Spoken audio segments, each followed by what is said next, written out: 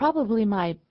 favorite, in fact, perhaps my only happy news this month has been the news that Governor George Pataki in New York granted a posthumous pardon to comedian Lenny Bruce, thanks in large part to the efforts of a Seattle University School of Law professor named David Scover, who spent 5 years researching and writing about Bruce's obscenity crimes that led to a 6-month national petition drive to get him pardoned for his 1964 conviction.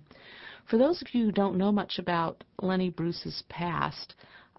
he was, I guess you could call him a seminal comedian performance artist who really changed everything we understand about comedy today. There's really no one, whether you want to talk about Chris Rock or Robin Williams or John Belushi, there's no one who wasn't directly affected, or Richard Pryor would be another great example, by what Lenny Bruce brought to the table in terms of frank speech and satire about the most intimate, nitty-gritty issues of the day.